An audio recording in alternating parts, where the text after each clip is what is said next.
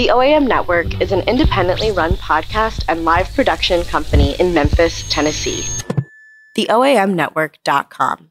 Power to the podcast.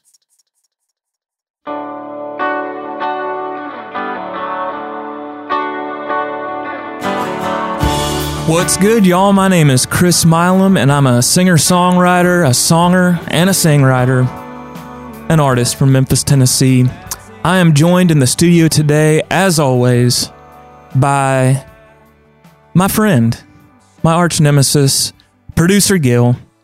He's joined me every step of the way throughout this season, and I'm so excited to bring you this bonus track, we're calling it, the last episode of the season. So let me go ahead and set the table for what you're about to hear. Gil and I have put together kind of a highlight reel of the season. So, as you know, I talk to my guests. I ask them one simple question: what songs mean the most to you? And then over the course of about an hour, we've talked about songs by other artists that have meant the most to them in their life. But then I close every episode by asking that artist about a song of theirs that I admire. So what you're about to hear is a mega episode, we'll call it, of all 10 of those segments from all 10 of the episodes so far. So, for example, talking with William Bell about his song, You Don't Miss Your Water, and then talking with Corey Brandon about his song, The Free Fall, and so on. So it's a supersized episode. Buckle up. It's a very fun ride, and I hope that you enjoy it. A little bit of merch table action before we dive into the episode. Feel free to contact me, chris@chrismilam.com. I'm easy to find on social media, Instagram, Twitter. Sure, why not Facebook? I'll probably ditch it in the new year. We'll just have to see how that goes. But in the meantime, I would love to hear from you on all the social media and email channels available to you. I want to go ahead and take some time out to say thanks to everybody that's made this season and this episode possible. First and foremost, I have to thank Gil and Carla, who run and have founded the OAM Network. The OAM Network is a podcasting network based here in Memphis, Tennessee, that I think is up to about 600 different podcasts on the network. But it really is kind of a family business that Gil and his wife, Carla, have run.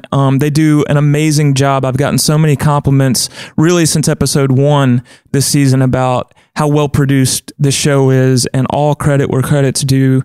Thanks so much to all the hard work that Gil and the OAM folks put into this show. I also want to thank the guests throughout the season. All 10 conversations were fascinating and deeply enjoyable, and I'm so grateful to all of the artists who have joined me so far this year. Much more to come in season 2. I want to give one last shout out to our featured sponsor for season 1, Shangri-La Records. It is a gem of a locally owned record store based right here in Midtown Memphis. You can also find them on shangri.com. Feel free to shop online with them. I'm actually going straight there from here. Going to pick up some vinyl. So thanks again to them. They've been amazing partners throughout the season. And last, I want to thank you. I want to thank every single one of you who are listening to this right now. When I started this podcast at the beginning of the year, really just started brainstorming what it might become. The only reason I did it was because I have this burning passion to talk about music all the time. I'm a singer and a songwriter in my own right.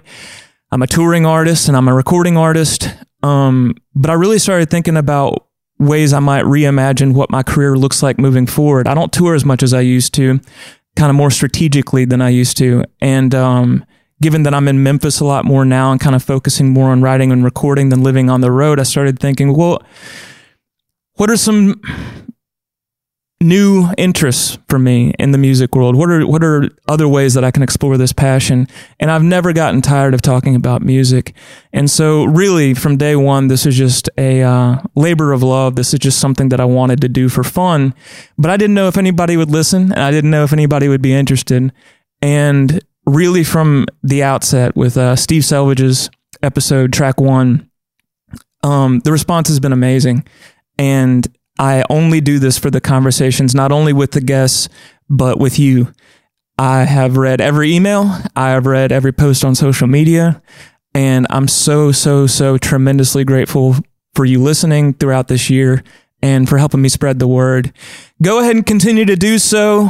Subscribe, rate, review, all that good stuff on iTunes or wherever you listen to your podcasts, because God knows we'll be back in 2020. And with that, I'll go ahead and say that this is the last track. This is the bonus track of Season 1. But Season 2 is coming, y'all. We'll be back in the new year, so stay tuned. And now, the mix. Bonus track.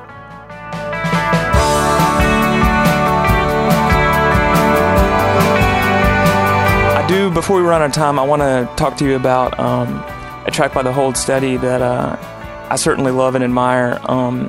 Now, this track is Wait a While.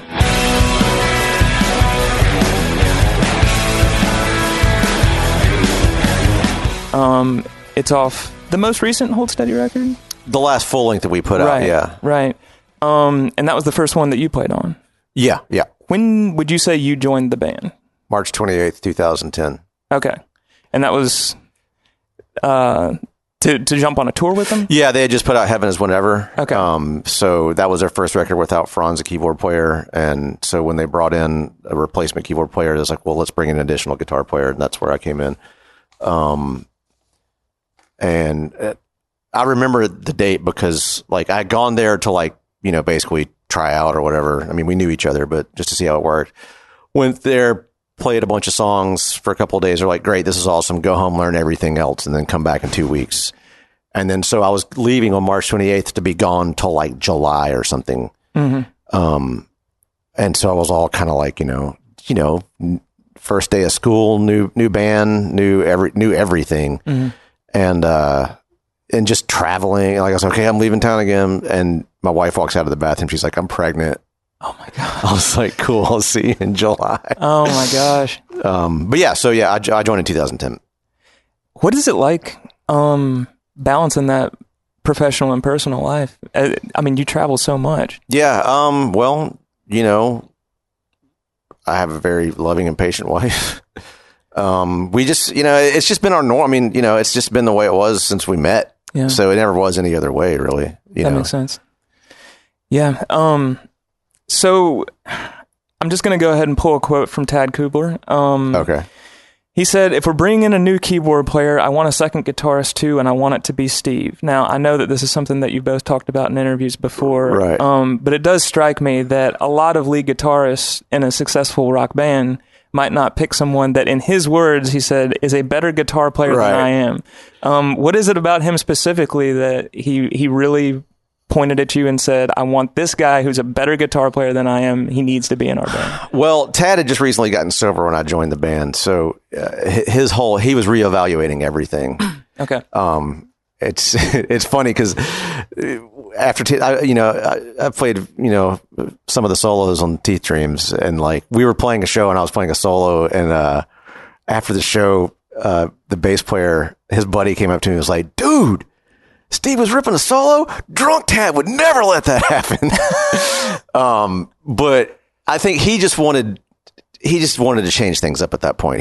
I think maybe, they had been together for a while. So like there had been the up, like the really fast, things moved for them really quickly. Right. And then it was kind of like a little bit of a plateau, and like they didn't know what was going on, just a lot of changes. And he was just wanting to, like, I think he was just sick of just being him all the time. And like he wanted not a challenge, but just a different perspective to bounce off of. Right. And it took a while to get there. I mean, cause I was playing however many records deep of a catalog, right. So I was just trying to get internalized with all that stuff. But, but by the time we did Teeth Dreams, like we did pretty much all of our overdubs we did together, standing side by side, like instead of like, okay, you do your guitar parts now, you're done now, I'm going to do my guitar parts. Like we just did them all together. Okay. which is fun. What's the creation process like there? I mean, the way that your guitars, you have a special chemistry, but they're complementary parts, but they also, especially in this song, they're both complementary and kind of collide against each other in interesting ways. Is someone else coming in with kind of the framework of the song? Is that one that you kind of came in with the song idea of? No, Tag came up with that. That Okay. was like just a riff that popped out in rehearsal.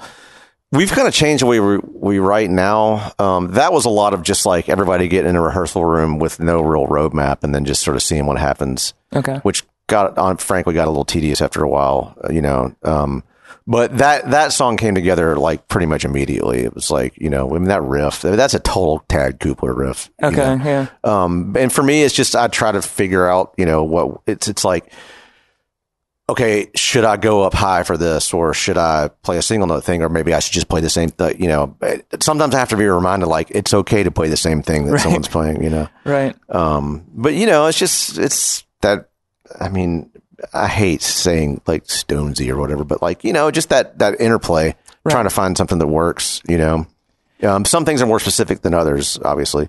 Right. I mean, I can't let you go without asking, who would you say would be your biggest guitar heroes growing up versus now? Oh man. Is it the same group? Well, it's a lot of the same people. Yeah. I mean, I was always a Jimmy Page dude. I've been in the, I loved all the classic rock people, but he was the one that sort of stuck with. And Lee Baker, who played with my dad and Jim and Mudboy and the Neutrons. But, I mean, obviously hearing Mark Lightcap from Acetone, that was, Nels Cline was a big one. Okay. I'm totally like, that terrible thing when like a band's not popular and you're into them, and then they get popular, and and then you put them down and curse everybody that's into them. That's kind of what happened with Nels Cline when he joined Wilco. I was like, whatever. I was down like years ago. So,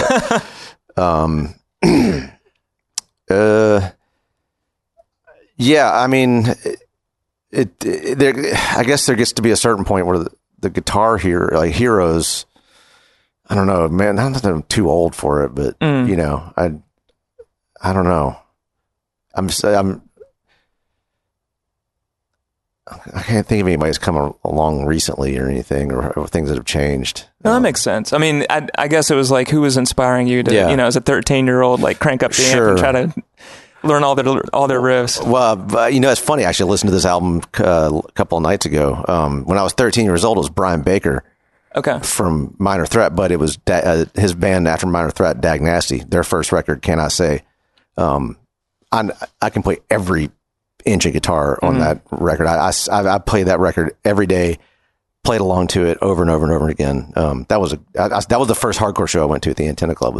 Oh wow! It was Descendants and Dag Nasty and Mike McCarthy's band Distemper. It was great. Whew.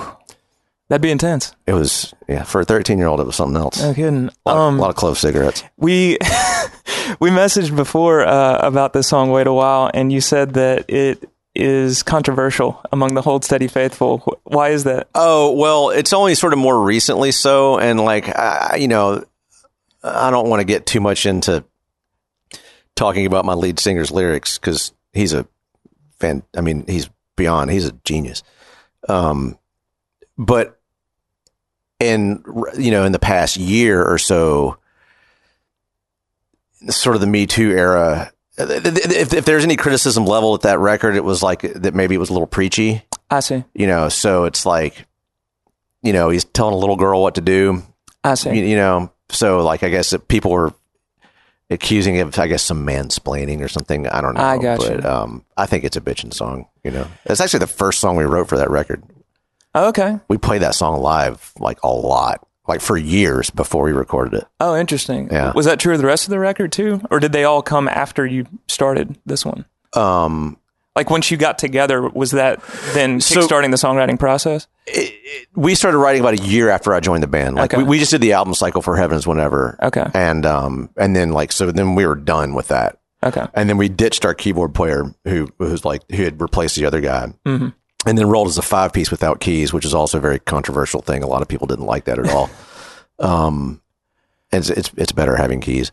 But So I guess like sometime around 2011 we started writing, for that, but it took a long time. And then our singer did a solo record in the middle of all that. Right. So I mean, we didn't start recording until 2013. Okay.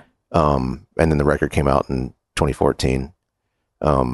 So yeah, and we did the whole thing of writing together in a room, and then we got some stuff out of that. But then, I went home and just started cranking out some jams and just, and throwing them out there. And, so it's kind of half and half, and Tab would bring in some jams. So, I mean, that record's mostly just me and Tab bringing in songs. Right. And then also, Tad, Bobby, the drummer, and Galen, the bass player, came like while Finn was doing the solo record stuff, they came down to Memphis to my studio, and we worked on, so we wrote a lot that way as well. Okay. But that was my first that was me being plugged into, the creative situation. And now we've actually got a record coming out. We've been, since Franz has come in the band, we kind of started playing again, and then we started writing. And so now we put out, 6 tunes digitally before the shows that we've played over the past couple of years. Okay. And we've just, in January, we cut 5 tunes that haven't been released. So, oh, wow. That's all going to wind up on a record, so we'll have something new coming out. I'm really excited. This year? Yeah. Okay. Yeah. Where'd you cut them? Most of it was done at the studio called the Isocon, which is in Woodstock. It's just this dude's house. It's a house that's a studio. Wow. In Woodstock. So yeah, that was fun. That'd be a vibe in January, right? Whew. Yeah. it was cold. Yeah, I bet. Nearly impossible task to winnow it down to just one, but I'd be remiss if I didn't ask you about You Don't Miss Your Water. Oh, how I cry. You don't miss your water. Your well run dry. That is a good question. It's my very first record. I was on tour, probably about 17 years old when I wrote it. In New York, with Old Man Phineas's band, and we had a day off, and it was raining, and I was sitting in the hotel room and missing my lady and all this stuff, and this song just came to me. The lyrically came to me, and being right out of church, in this gospel feel. And when I came home, of course, a couple of people in the group were older and they were drafted. And Chip Smolman asked me if I wanted to record a solo project. And I didn't know if I wanted to do anything, and I said, I don't know. So he finally convinced me, and I said, okay, I've got 4 songs here I've written, and I'll record those. And that's what I did. I recorded You Don't Miss Your Water and Any Other Way and 2 other songs. And you've got good luck doing 4 songs at a time, don't you? I have. I got to keep that in mind too. Right. But it came out, I think, in December, really, the latter part of November, early part of December, and it played for a couple of weeks, and then Christmas music came in. But every now and then, one of the jocks from DIA or LOK, they would spin it. Mm. And I didn't think anything that much was going to happen, Right. It's like I'd recorded some other stuff with Media Records and stuff. So I said, well, at least I recorded and I did what Chips wanted me to do. But come January, all of the jocks started playing it like every hour on the hour. Wow. And it just blossomed from there. It just mushroomed. And it was my first big major hit.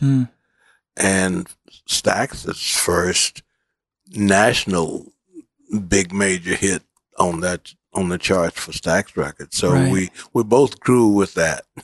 Right. So I've loved that song as far back as I have memories of listening to music. But I wanted to ask you about it today because now I'm lucky enough to have some personal attachment to it. We started our collaboration in 2017 in Memphis, writing and performing together at Ardent. Right. And then at the end of that month, we all reconvened in Liverpool and kind of did the same thing in Liverpool. And in between those two trips for everybody, I ended a relationship. And when the big finale concert finally came, and I think you kicked it off, we were all up on stage at the Liverpool Philharmonic, great crowd. And I think you kicked it off by singing You Don't Miss Your Water, which you had done a few weeks prior at Ardent in Memphis too. Right. And it's a showstopper and you absolutely bring the house down. But the second time you did it, coming off a breakup, on stage, I was a wreck. I just completely melted and still had to go on and sing like 3 more songs after that, you know, and remember I'm on stage and I got to play a show. But I mean, that song is timeless and as resonant today as the first time I heard it, you know, when I was a child. It's amazing to me that you wrote it at age 17 because it has such wisdom and circumspection. Where do you think that came from at that age? Like I said, I was an only child until I was 10 years old, so I was constantly surrounded by grown-ups. Mm. And I heard my grandfather say that all the time. And I didn't know what it meant at the time, you know, but it just, like I said, kids, it's amazing. You have to watch what you say around kids because they take it all in and soak it up and they never forget. And that saying always stayed with me. Right. And so I don't know why, maybe it's the gospel thing, but when I was up in New York sitting in that hotel room, that saying just popped into my mind, and that's why I wrote that song. You know, it's like it's such an iconic statement. Right. It says so much in so few words. Right. And that's something that's true, I think, throughout your entire catalog. I wrote down that, I mean, first of all, I love your lyrics, and I think that your lyrics are poetry. But they tend to find the poetry in those everyday expressions. And I think in some cases your poetry has created some new everyday expressions. But it's something that I can say, I can pinpoint from your songs that has directly impacted mine. I have songs that are written around commonplace everyday sayings, and I try to kind of expand on that idea. A song called Tell Me Something I Don't Know, for example. That's something I'm always thinking about now because there is poetry in the way that people speak every day. Absolutely. Yeah. Absolutely. You just have to listen. And if you're a people person, watch people and everything, you can pick up a lot of just great song ideas from just observation. Right. Yeah. I have one more question for you. We've talked about You Don't Miss Your Water. That was your debut single, came out in 1961. You won Grammy for Best Americana album in 2017. So you've been making popular and important and relevant music for over 50 years now.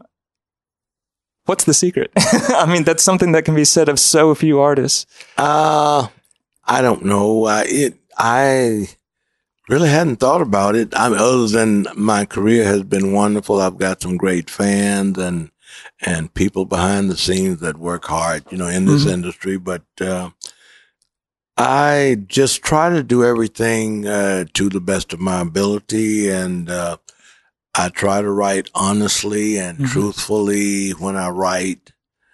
I've had some good collaborators, like Mark Cohen was on The Three of Me, which was the single from that This Is Where I Live, the single that I won. I mean, the album I won the Americana Grammy on.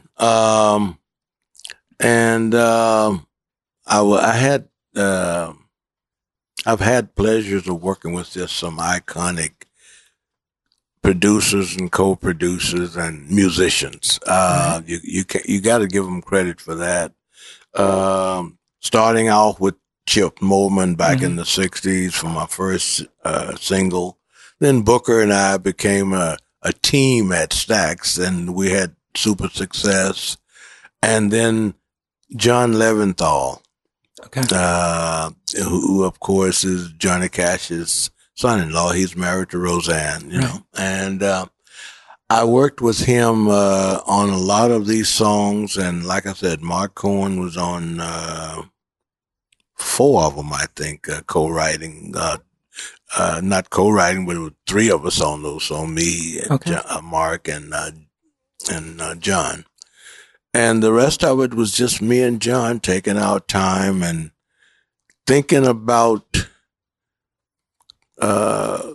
experiences, life, and continuity of what we were trying to say, and say it in a little bit broader way than just directing it towards one style of music. Right. And I guess we accomplished that. We didn't know it would be accepted because it was so different from what was out there at the time. Right. But we knew that we loved the songs, the melodic structure and the lyrical content and everything. And we didn't want to reinvent the wheel for Stax Records, but we dwelled on some of the ingredients that made Stax such an iconic fixture in music, right, which is the horn sections and all of that. And I wanted to keep that involvement, but make it fresh and new. So I think that's what it was. And I was as surprised as anybody else to be lucky enough to win in the Americana Arena, too. Right. So it was just a joy. Right. The one that came to mind was To Garrison on her 29th birthday. Okay. You can't decide what a heart decides. You can't love what you don't love inside. You can't change what can't be changed, but you're still gonna try. Yeah, you're still gonna try. Now, I have a lot of questions about this song. But let's start here. I saw a version online from Rock for the River 2012 where you brought some friends on stage to sing it with you. Yeah. And you referenced going through a lot at that time in your life, and those people specifically that were on stage with you helping you get through it. Is that also where the song came from around that time? No. The stuff that you were going through? No. So the song literally came when I was 29. Okay. So, or no, that's not true. Hang on. Let me think about this. No, that's not true, because that song is on Amateur, and I would have written that song probably. So Amateur came out in 2012, I think. I probably would have written that song maybe like 2010, 2011. Actually, I know I wrote it in 2010 because I wrote it when I was on my way across the country driving in my 96 Honda Accord from New York. I toured my way across the country to LA. Okay. And I had played a show in Minneapolis at this. It's weird. There's a venue in a bowling alley, and I can't remember the name of it. Oh wow! But I played there with Rachel Cantu, this singer-songwriter friend of mine in LA. We played there together, and I think there might have been 5 people there.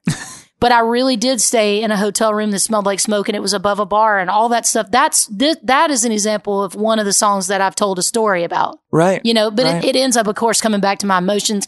But it does kind of have a storyteller sort of feel to it, which I hadn't thought about, but I really like. Oh, yeah. And so, but the title came about because my friend Carrie Bear, who used to be my tour manager and guitar player forever, we toured on the Songs from Takeoff to Landing record. We toured that, and we toured the record after it, and Airstreams and Satellites. And he was with me for a few years, and we did a lot of fun touring together with Steve Earle and some other people, and did a 3-piece rock band. I mean, we had some fun.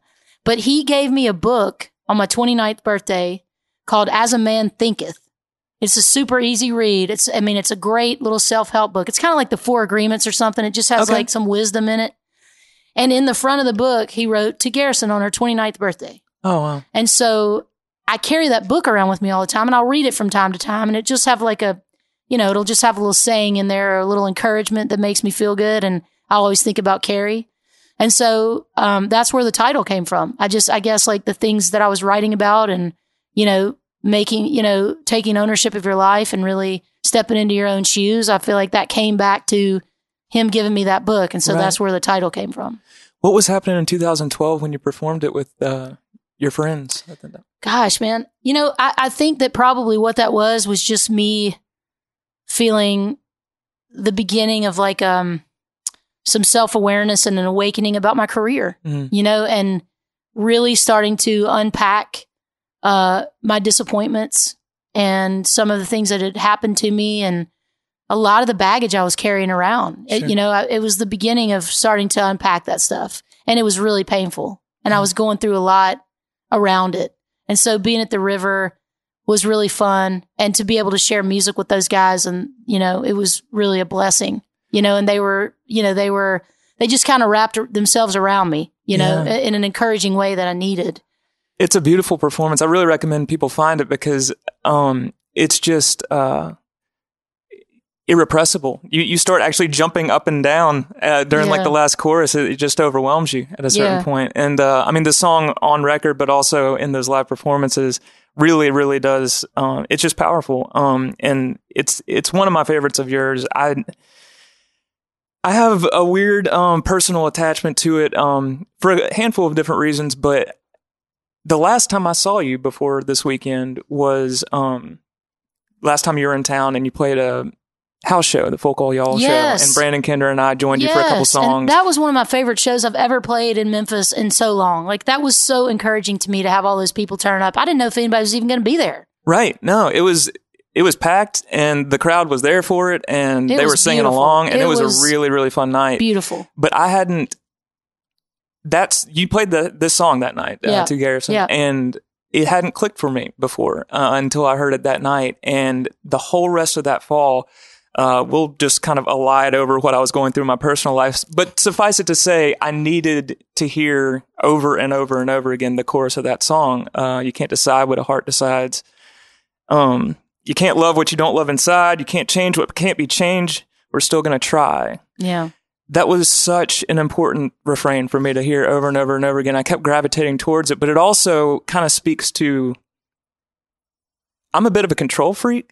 So I think most of us artists are. I always hear that chorus as like, okay, this is my mantra. This is my moment of zen. I can't decide what a heart decides, but I'm still going to try. Like, I always heard it as like, okay, this is what I'm supposed to do, but I'm still going to fucking force it sometimes. I see. Yeah. Yeah. That's interesting. Cause it's like, it's interesting what songs mean to people. Cause like, do you want to know like what it actually means? Please. I mean, for me, it was like pushing back on the religious. I mean, it's all about, it's all about fundamentalism and how, you can't tell me who I can love, but you're still going to try. That's but you can't, but you're still going to try. Right. Like, you can't do this. You can't, but you're still going to do it. So it's like, it's the same thing as what you're saying, but it's just a slightly different perspective on it. But I like your perspective too, because it's true. That's so interesting. Well, I mean, and part of what I was going through around that time too was really having to put my foot down, with some people in my life saying, look, you need to, I don't know if you need to go to counseling about your homophobia or whatever, but you deal with that. That's no longer my cross to bear. Right. If you have a problem with me, then I don't want to hang around with you. Right. But you can't keep putting this in my face. This is your stuff. It's not my stuff. And I'm not taking it anymore. Right. Because I was always trying to reconcile that. And I always took it on like there was something I could do to fix it. And there isn't. Right. If you don't if you don't accept me, that's your problem, not mine. Right. I can't take that around anymore. I got to do what Brene Brown says. I got to drop it and move forward, and you can deal with it. Right. You need to work out your own stuff, Right.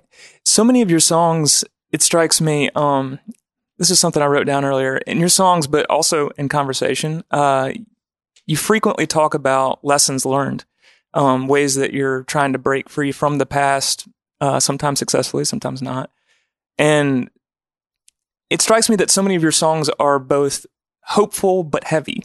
In a way, they remind me of Big Star in that respect. Gosh, love Big but I'm Star. curious if the act of writing those songs, and this being one example, but you have a lot of them in your catalog, if the act of writing those songs and performing those songs is a way to remember those lessons. For me? Yeah. It could be. Yeah. Yeah. I mean, it could be. I like that perspective. Yeah. I wonder if, that might be. It's definitely a way to work it out. Right. It's definitely a way to get it out, Because you've already mentioned in this conversation how much kind of circumspection you found in recent years when it comes to your career at large, kind of finding the things that are the truest expression of you as an artist and as a person, and kind of like letting go of the other stuff. Yeah. So I know for me personally, when I'm performing songs on the road from my own catalog, lots of times it'll inform the set list. What do I need to tell myself tonight? What do I need to hear tonight? You know? Yeah. So that's kind of what I was getting at. I think question. that's true. Yeah. I see where you're coming from. Yeah, I think that's true. I mean, there's definitely times when there might be a song that I should play on the set list, but it's not going to go on there because I don't feel like singing it. Right. You know, and that's probably because that's not the message I need to hear or want to tell. Right. You know, or, you know, want to give. Right. Yeah. Natural segue then. I definitely want to make a point of asking you about one of your songs that I admire. Let's talk about I Make Mad Beats, James. Yeah.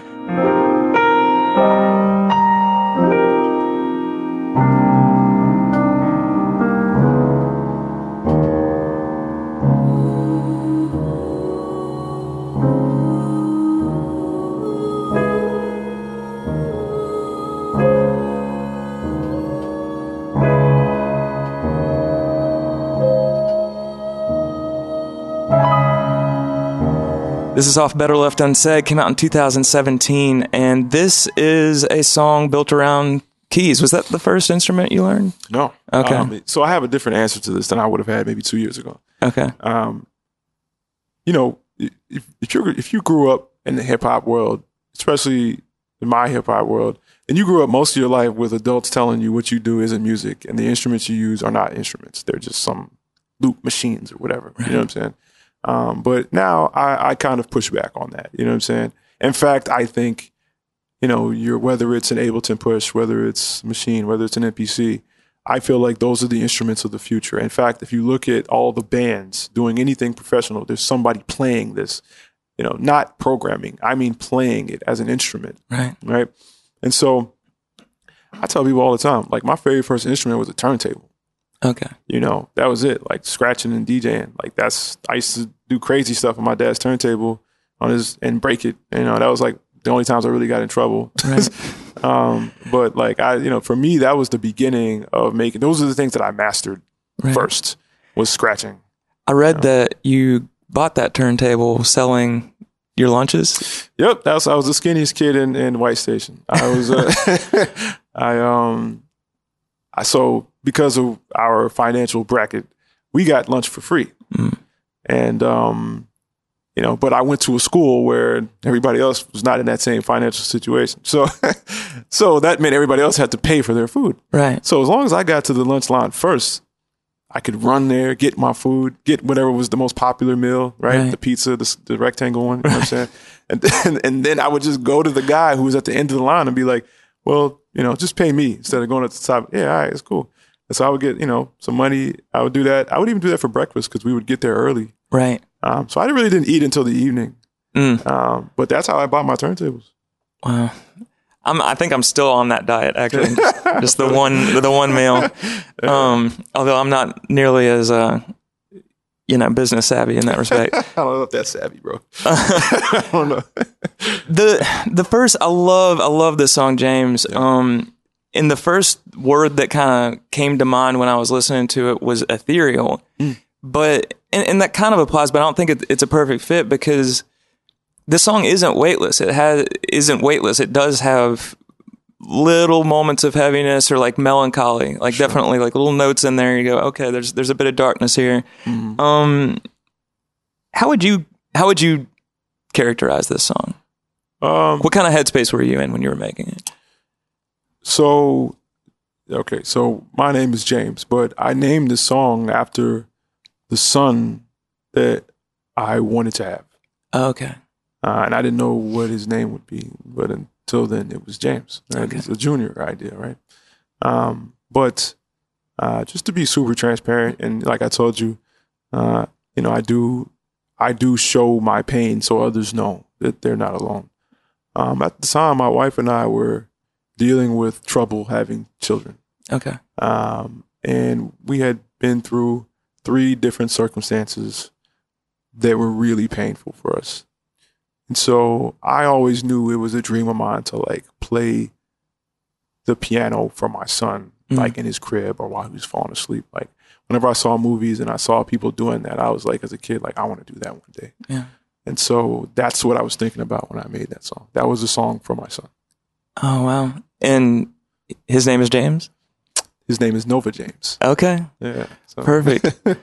Well, it's a beautiful piece on an album filled with instrumentals.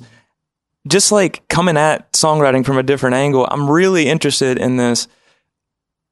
When you're composing an instrumental track that will eventually be titled something, do you have the title and then go, I want to compose something that is evocative of this title, or is it the other way around? You make a piece of music and then attach something to it. I think I'm blessed to be at the point where I think it happens somewhere in the middle. Okay. I think initially I'm a programmer. So I've been programming since I was about 14 years old. So initially, like, it started from a idea, program it, right? And then it went to be free and then give it a title. Right. You know, and now I'm in this weird place of I don't feel I'm in control of not being in control. Okay. Right. And so like, and essentially like I'm driving and then like removing my hands from the wheels. Okay. You know what I'm saying? Right. And so I put myself in the car. I started the engine. I am definitely still pushing forward on the gas. Right. But I'm just no longer holding the steering wheel. And so that means that like, however it happens, you know. And you have enough experience and craft Sure. at this point to trust that. You have to do that. Like you have to take your 10,000 jump shots, your 10,000 hours. Right. Because that's when you get to the point of trusting yourself to let go. Right. When did you get there? Was that like a recent development? Man, I think I got there, man. I want to say, I don't know, man. I feel like for me, it was like 30,000 hours, only because like I don't think I'm talented. I think I'm just a guy who works really hard. And so I think for talented people, it's 10,000 hours. I think for me, it's probably more, you know what I'm saying? But like Cameron is a talented guy. He's, you know, that's a different story. You know what I'm saying? I think I just really love to do what I do. And so I think I got to the point where I could let go, man, maybe like 5 or 6 years ago, really. Oh, wow. Okay. Yeah. So it was, I guess, relatively, it's a new thing. From the jump, I really could have picked a song at random, but I want to ask you about a track off of The Hell You Say called Spoke Too Soon. But I spoke too soon. I spoke too soon. I spoke too soon. Because it strikes me as a little bit of an exception to the rule of that album. So much of the album is built around kind of what we come to expect from Corey, at least live, acoustic guitar and vocals, and with some arrangement on top of it, or in some cases none. Spoke Too Soon either has a drum machine at one point or has some drums that are made to sound like a drum machine at one point. It's a different type of arrangement. And I guess I want to start here. What was your first impression of Corey? How'd you come to produce The Hell You Say? I saw him at the Flying Saucer. Okay. Downtown. And I was there to see somebody else, and they invited this kid up from the audience and let him play 2 songs. And he blew me away. They were amazing songs. And he was scared and he was nervous and wide-eyed, which was all very charming to me. I didn't know and I don't do this, but I walked up to him afterward and I said, I don't know what you've got going on, and I'm not the kind of person that comes and jumps in the middle of somebody else's thing if you're already recording with somebody else. But if you're not, I'd like to talk to you about working with you, because I really hear something in you, and your songs that I've heard are great. I'd love to hear more. And I don't think he knew who I was, that I was a local engineer, producer guy or whatever. But he was very probably too humble, you know. Oh man, those weren't even my best song, you know, whatever. But that's where Corey and I started our relationship. Then I started going to hear him, and just the songs were just pouring out of him at that time. And he actually had been doing something. He had been recording with Posey Hedges. He just kind of started. So some of the record was already in the can. Okay. And I came in and took it over and finished it for him. And that's back when I had a studio at my house as well. Okay. So he didn't have any money, and you know, and so we did things on a very cheap level. But that's how we started down the road. Songs like "Spoke Too Soon" or there are like "Secretly Enamored" off of 12 Songs. There are these really interesting tracks where it seems as if maybe there had to have been a little bit more collaboration between producer and artist there, because it's not kind of conventional singer-songwriter arrangement going on. Right, and he really wanted to, you know, by his second record, understandably so, even he wanted to push that even more. Well, before we close, I definitely want to ask you about one of my favorite songs of yours, "Middle of the Night." We can't be in love no more, in love no more.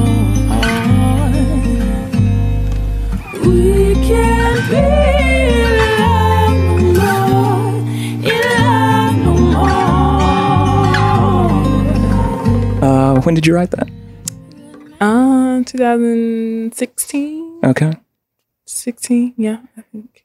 Do you remember where you were? What was going down? Absolutely. Okay.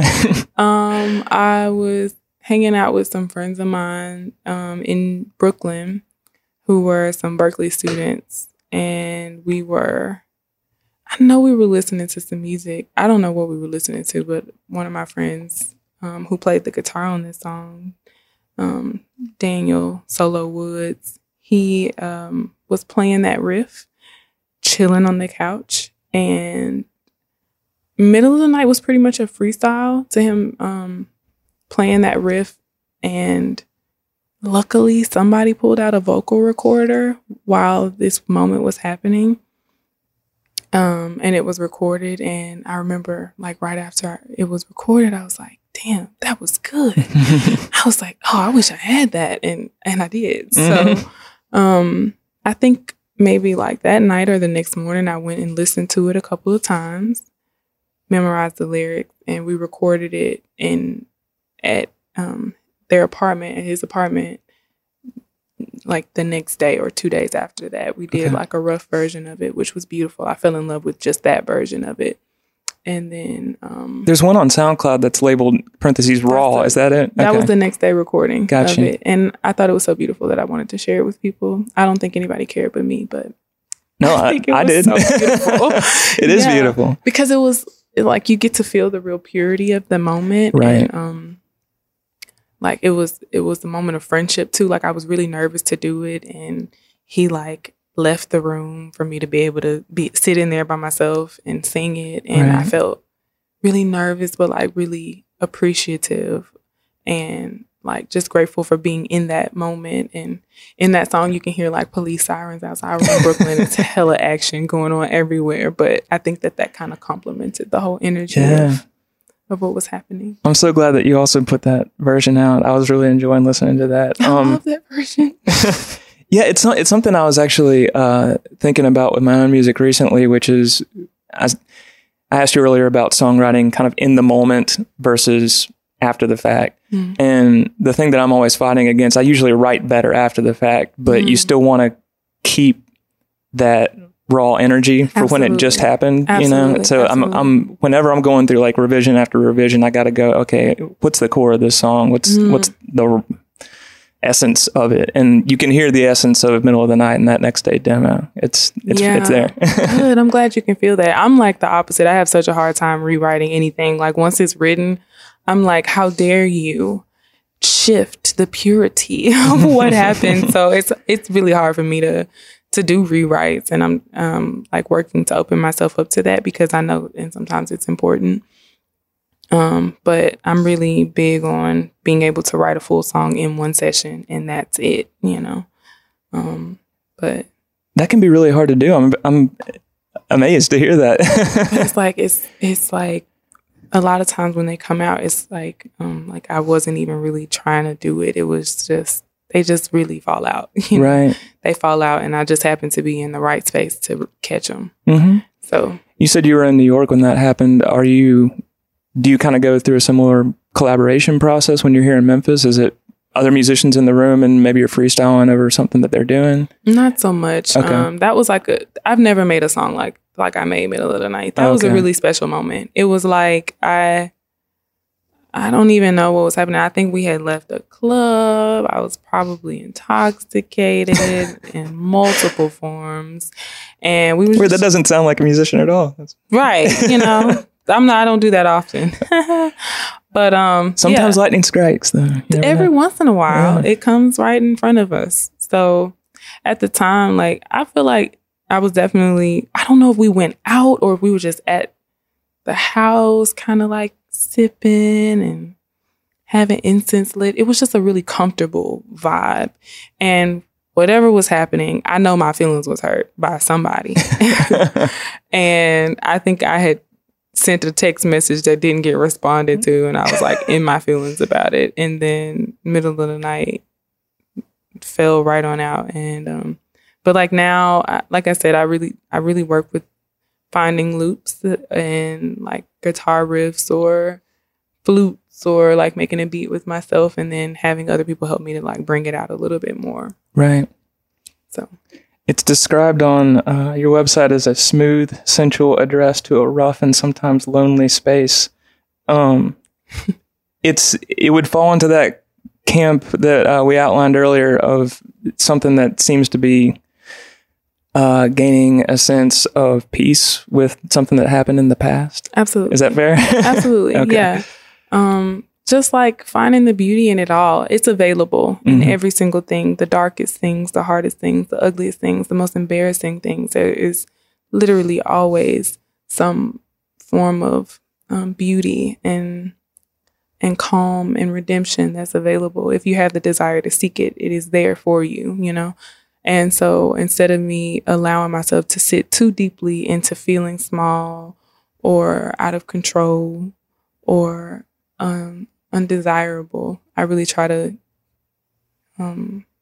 reconcile with myself through what I feel like is the greatest gift I've ever been given, which is the gift of song. Because I deal with that shit like now. Like I deal with feeling like I'm not good enough for things, or feeling like I wish I would have done something differently. And I really find peace with myself and love for myself and beauty in uncomfortable moments through writing about them.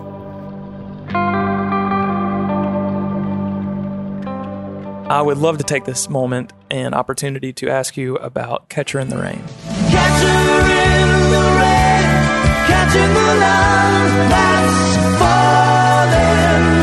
Spiders are getting in on me. Now, this was performed with the band Good Question. Right. Yes.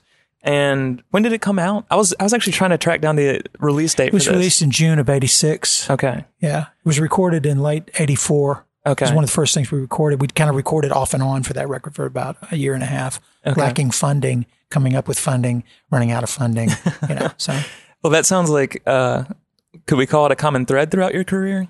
Oh, yeah. I was going to ask you if you had $20 till my dad straightens up. He's a hunchback. Oh my gosh. Well, I mean, you have such a fascinating career arc. As you said, your first album came out in 1978. It was recorded in 77. Yeah, correct. And then of course, like this documentary / retrospective soundtrack came out this year in 2019. And in the intervening years, you said you have 12 albums? Yeah. And just a wealth of material, although the releases have kind of not always gone according to plan. Is that fair? Well, they're just DIY things, you know, with small labels or no labels, you know. Okay. But, you know, there's still, all of them are some of them are pretty good. A lot of them are really great. The collaborations, especially the 2 albums that I've done with Vicki Loveland, and we're working on a third writing it now. And then I've done 2 albums with the late Tommy Hohen. Okay. Which I think are also great albums. They talk about power pop. That's, with times 10. Right. And a great album I did with Tim Horrigan, a guy out of L.A. Who's a great singer-songwriter, multi-instrumentalist. So, and then the Good Question things. So, right. Yeah, it's all out there. So let's start at the beginning of this song. The woozy intro, that really interesting sounding intro to Catcher in the Rain. How'd you come to that? Well, the riff just came to me on guitar one day. I mean, just like everything, especially back in those days. Mm-hmm. Well, I shouldn't say that. Anytime, if you got a good riff or a good lyric, that's something you can that inspires you to follow through and see where it goes. So that was the genesis of that song, the guitar riff, and then when we started playing around with it with the band, I had the idea, because the guitar riff is in the key of D. Okay. So I had the idea of the bass playing on the 5, on the A. So it kind of gives it a weird, kind of juxtaposition. Sure.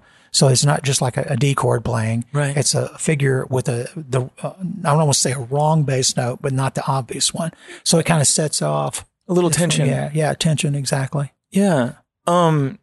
That's fascinating that it started with the guitar riff, because I mean that main hook, Catcher in the Rain, I guess we can call it a chorus there. Yeah. That came later. That's wild to me. That's such a great melody. I thought for sure that would have been the genesis of this song. No, it's the other way around. And I think the entire song, from songwriting standpoint, probably took about 30 minutes. It was just one of those days where we just kind of spilled out, and I happened to have some kind of a tape recorder, which is always a great idea. Sure. Now we have what they call the cell phones. Oh, my voice memos are voice endless. memos. Yeah. Do you write even when you're not feeling inspired? Is it just kind of something that you're always checking in with? It's funny. Sometimes months will go by when I just don't feel it. And especially if I don't have a deadline. Right. Personally, I write better with a deadline of Me some too. sort. Yeah. Regardless of how far away it might be. But I mean, these days I try every day to, sit at the piano or pick up a guitar and see what happens. And pretty quickly if something's happening or not. And if not, let's start over the next day or whatever and not waste time. But, I don't know. It's good exercise. It's good for your brain, to just try, Right. Especially once again, back to what we were saying 20 minutes ago about not repeating yourself. So that's the biggest challenge, is try to come up with something that's, that might be worthwhile. You know?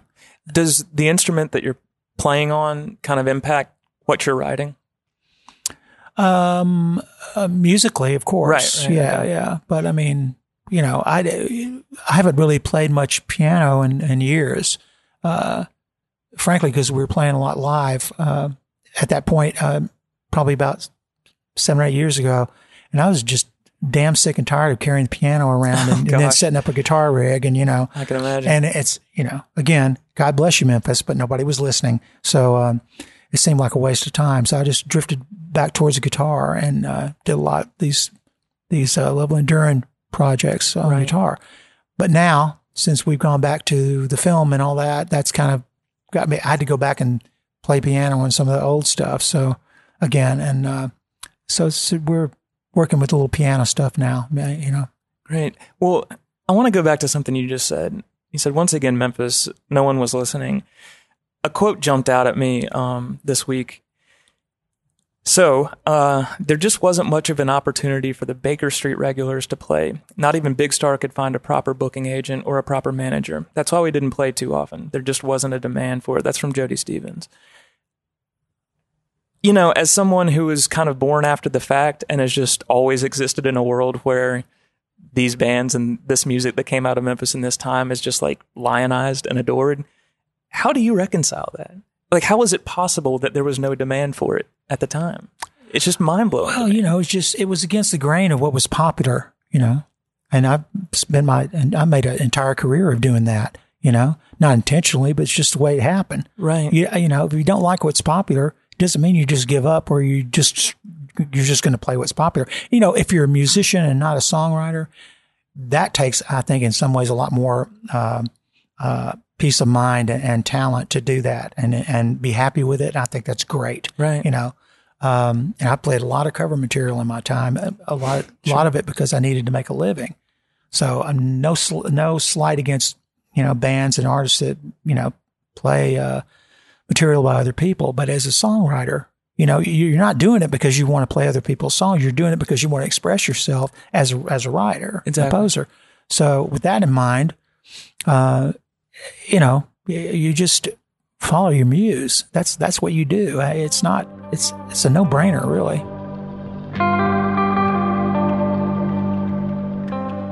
I really love so many of your songs. I did want to ask you about one that I feel like I haven't heard you talk about that much before, and one that this might say more about me than it should, but I want to ask you about The Free Fall. This is off Mutt, came out in 2012. Truth be told, all that we saw was something to hold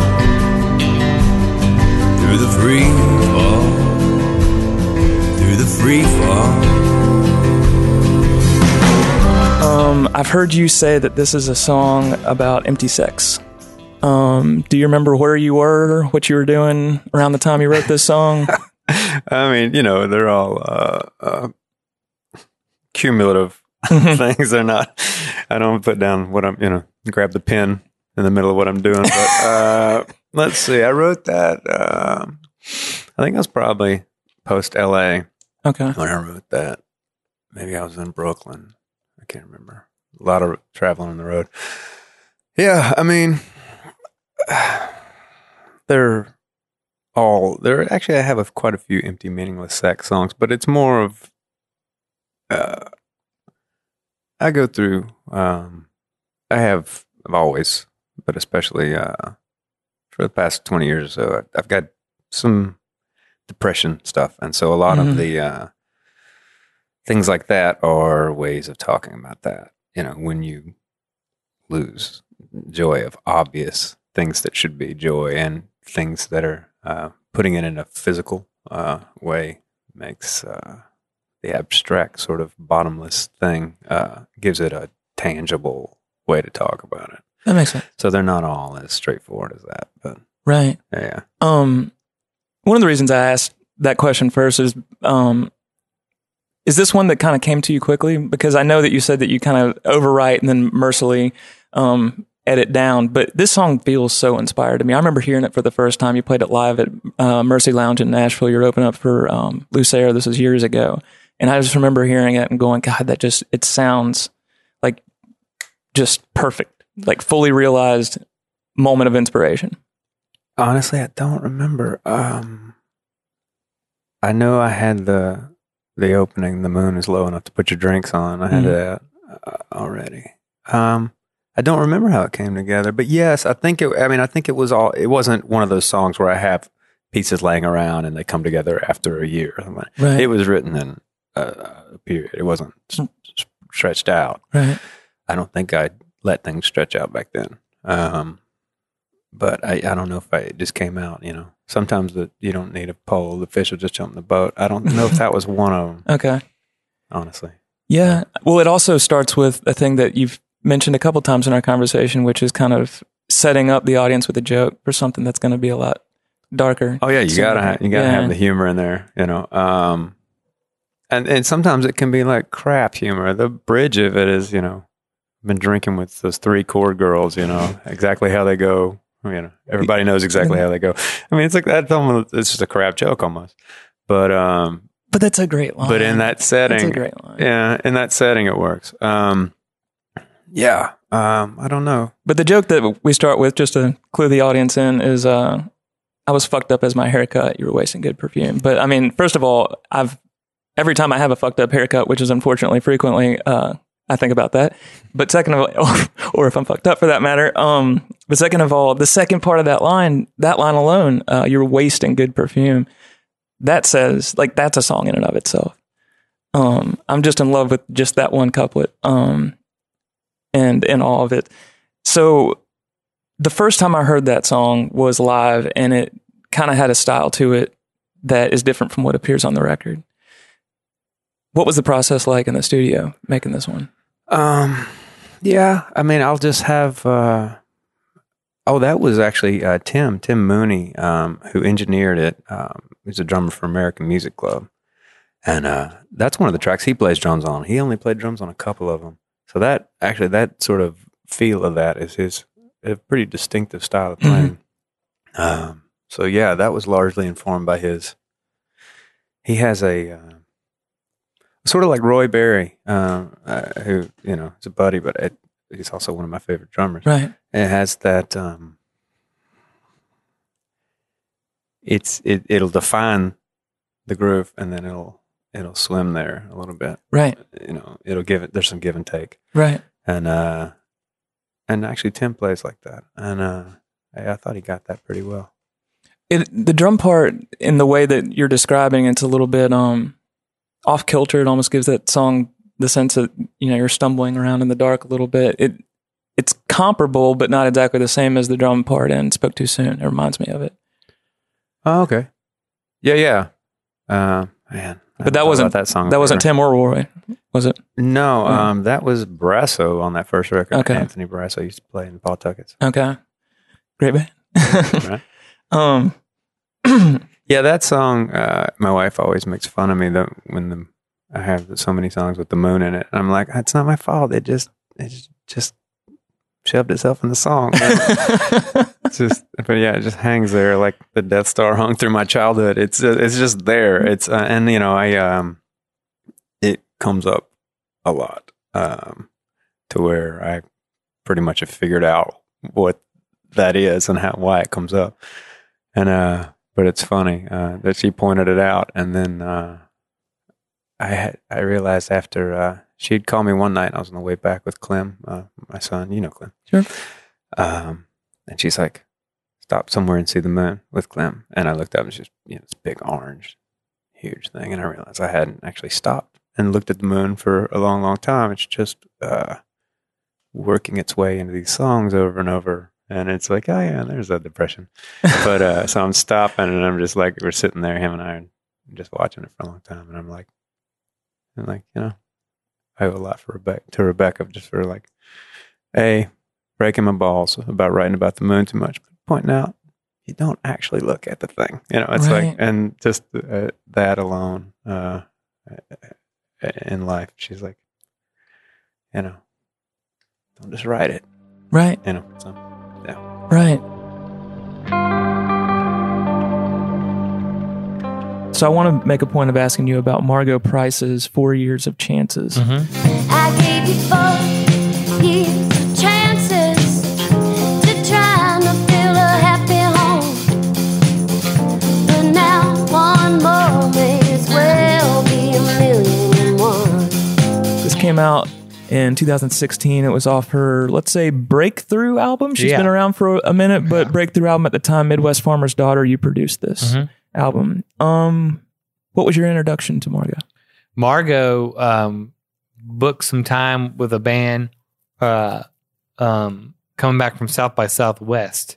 I think it would be 2014 maybe. And they just called on the phone and said, "Hey, we'd like to book the time. What's your name, Margo?" I would record anybody you want to at Sun. And they could only do it like 11 o'clock at night because they were driving back from Texas. So I met them up there at 11, and we did 2 hours. And this is, for anyone I speak a lot at recording classes and music things, and, everything is an audition. I say, like a lot of engineers would be like, I'm not going to go up at 11 o'clock at night to work just for 2 hours, but I really love what I do. And I think everyone, like we talked about at Sun, everyone deserves the right to record the, if you don't think you do, because it's your dreams. There's no one should tell you your dreams aren't right for this place or this place, that place. Anyways, went up there and met them, and we recorded the 8-track, and she blew my mind. Her and her husband Jeremy and the band, and they didn't really have a label or anything. They were just trying to record, and they wanted to come to Sun, and like I said, they blew my mind, and I stayed in touch with them. I kept bugging them, like, please, if you need help making a record, whatever I can do, I'll do. And she wrote me back a couple months later. I got the songs, and I got them the best rate I could on the studio. I basically did it for free, just paid the studio, and we made that Midwest Farmer's Daughter in 3 days, top to bottom. She sang it all live, and a great band, great songs. I didn't really hear the songs till they got there, and just was like, hearing all those songs 2 minutes before we cut them was just like, that was cool, Yeah. And that one happened pretty fast, I think, like 1 or 2 takes. And her husband played bass on that first record, which I love his bass playing. And I just fuzzed it out real quick. They didn't hear the fuzz out there because they didn't have headphones on. I fuzzed it on this tube thing after the amp, and they came in like, oh, we like that. And then I put down when we mixed, I added a little acoustic wah because acoustic guitar with a wah wah just because I felt like it needed a little bit of extra rhythm stuff in there. But yeah, just that Margo came in. Just I couldn't believe that no one had signed her or put her out. I mean, she was such like all the others we tried, such an identity, unique identity, and her husband. Luckily, people are catching on to Jeremy now. He's got his own album out. That's really phenomenal too because he's a phenomenal singer songwriter as well. Great. But yeah, it was just we were all just young kids making a record, and I think we took like a year and a half to shop it for Third Man, and Third Man heard and they loved it, and they put it out just like we had done it. So that's great. It was really cool. And then Margo now is queen of everything. I love it. It's so amazing. Well, I mean, Nashville's home base for her. Memphis is still home base for you, even though you go back and forth a lot. Did y'all cut it at Sun? Was that like her first choice, where you're like, this is where we can do it on the budget? She liked. I was the house engineer at that time, so I wasn't working too much outside the studio. And she loved it from that first initial session. So yeah, she liked. And I think the original thinking about Fame, but they came to Sun and liked it so much that they stayed there. And that's what's really cool. I think is we did that record. That's I think one of my proudest moments at Sun because a lot of people want to come in and just sound like an old Johnny Cash record or something, where we went in there and did something new. Right. And a big thing that Sam Phillips always said that I loved was, if you're not doing anything different, you're not doing anything at all. Right. And I always kind of appreciate that. I love to pull from the past, and I love it when a record sounds timeless, where you can't go, oh, that was obviously cut in 1980 or whatever. But same time, I don't want it to just sound like we're ripping somebody else off. So. Right. Was everybody tracking live on the floor? Yeah, everybody's live in a circle, basically cutting it live. So that's great. It definitely has that energy. It helped the layman understand. Obviously, Sun is legendary and historically important, and has a great atmosphere and vibe that's unique to the building. But is there anything sonically that makes it special to this day? Yeah, Sun has no isolation booths, no dividing walls or anything. And Sam was really brilliant with acoustics. So he wanted to sound a little bit live, but also warm and accentuate frequencies and stuff of the voice. So if you go in there and talk, your voice won't sound thinner. Like sometimes you go in a room, you can hear it's sucking out some mid range or something. Right. But didn't want it overly bassy either. So he just got it kind of. I think it's somewhere in the 400 hertz area, but it's a really warm sounding room, and there's just enough live floor and. There's no parallel surfaces, but there's a long flat wall where he had a curtain for a while, but with the curtain back, you can get a kind of a cool bounce to the room that just makes everything have a little bit more. He heard to deflect for a minute. He used to listen to records in a cafe through the jukebox, and he always said he loved how when he heard the record, it was booming out and bouncing off the cafe wall, so it had extra little bit of presence and roominess to it. I see. It wasn't just right there in your face. And so that's what he wanted from the studio too, was that, like singing in the shower to an extent, or playing acoustic guitar, at the lobby at Sam Phillips, you play acoustic guitar in the lobby. It doesn't sound necessarily better, but it just has this reflections to it where it's like, oh, that sounds cool, So right. He had some of that, a controlled bit of that. Oh, that's in the studio. That's fascinating because you can definitely hear that. I know exactly what you mean. Exactly, yeah.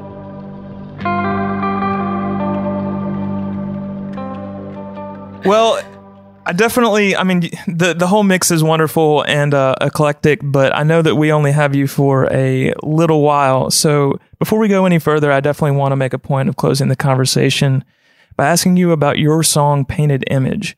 This is the title track to your album, Painted Image. Came out this year, 2019. No, I don't want to go with you.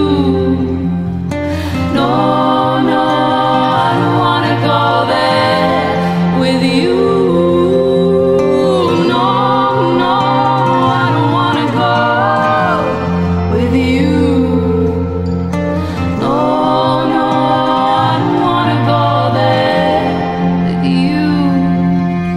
I'm going to go ahead and do a shameless plug for you. The whole album is remarkable, and I've listened to it a lot this year, and I'm a fan. But the title track is one that I definitely wanted to ask you about because it feels like an outlier on the record. Do you remember where you were when you wrote this one? Yeah, totally. Okay. And I, as you can tell from my list, I love outliers. Yep. I'm all about, what's not like everything else. Cause I'm all about diversity all the time. But yeah, this song, as most really important songs, comes from like a dark place, and, more than anything, Painted Image, I think, was like a declaration that people want to portray you as something. And that's something I've struggled with my entire life, being mixed, being in the church, out of the church, like this big jumble and combination of things. They're constantly trying to do that, but we're more than the sum of what somebody thinks of us. So that's really where I was coming from when I wrote that. And also, as I was making the record, just thinking ahead to like how media and really anybody out there in the music world can try to portray you in a certain way. But this was me saying like, that's not who I am. And I feel like I'm constantly saying that, but this song captures that the best because of how, I don't know, it's very like melancholy, I feel like. So I think it really drove that home. Well, it's a fascinating song, and I'm interested to hear you say that it feels like, a distillation of who you are. There's that Spanish influence guitar part. What instrument is that? Is it? It's just a guitar. It was just me on an acoustic, and then I think we had I played a 12-string to just strum some chords, and then Jonathan Kirksey on cello, and that was it. It's the most bare song on the whole record. Right. Yeah. Did you write it on guitar? I did. Yeah. It's dun dun dun dun dun. That's me on acoustic. Yeah. Okay. Just with a rhythm doing that. Mm-hmm. But that melody definitely feels Spanish in some way. Am I? No, you're totally right. And what's weird about that is that actually comes from my upbringing. Not that my family listened to any Spanish music, but a lot of the songs that we had to sing had these Spanish rhythms that they were actually taking from the Jewish culture. Oh. It's bizarre. It's weird. It's a big eclectic mix. But yeah, that's where my ear for stuff like that comes from, definitely. Where did you cut this record? We cut it at Electrophonic with Scott Bomar. Got you. So beyond the song itself being fascinating, the recording is really cool. And I've got a lot of questions about it. So how did kind of the psychedelic elements come into it? So I think Scott and I are both very much fans of 50s and 60s music, and psychedelic music is definitely a huge influence in a lot of what I do. But even going back before that, I'm a big fan of Joe Meek and his production techniques. And I think Scott is too. Scott has a lot of his own really cool influences as well. But we both were like, this record should sound big and cinematic, and it should have heavy reverb, because I'm not afraid of that. I want it to take you somewhere else. Right. And I think you can do that with a lot of those elements. And of course, he worked his magic when I wasn't there and did some stuff behind the scenes to make it the incredible record that it is today. Between your EP Outcast and this album, is it fair to say that it's easier to hear more kind of garage rock elements in Outcast as opposed to Painted Image? Yes, and that was actually intentional. Painted Image was actually finished first. Oh, wow. Yeah, and the issue was we thought, this is such a big record. If I'm a brand new artist coming out and this is what we come out with, that was the fear that it wouldn't be taken as seriously. And also I needed to be out on the road. So my agents were like, okay, we kind of need music out there to get momentum going. Right. So I'm always writing. So I had written tons of stuff since then. And we just went in and recorded a quick EP, to have a better example of what a live representation of what we were doing, because I travel as a trio. I see. Every once in a while, I'll have a big band with me, like here in Memphis or somewhere, but it's always trio based. And so we wanted something out there first to be able to, book me these different dates that sounded more like the live representation. So it has more energy, and it definitely does have a more garage rock feel to it. But we came out with that first. The Mix is an OAM Network production, available on iTunes, Spotify, Stitcher, Google Play, and the OAMnetwork.com. Hosted by Chris Milam, produced by Gil Worth, logo by Andy Crawford Andrus.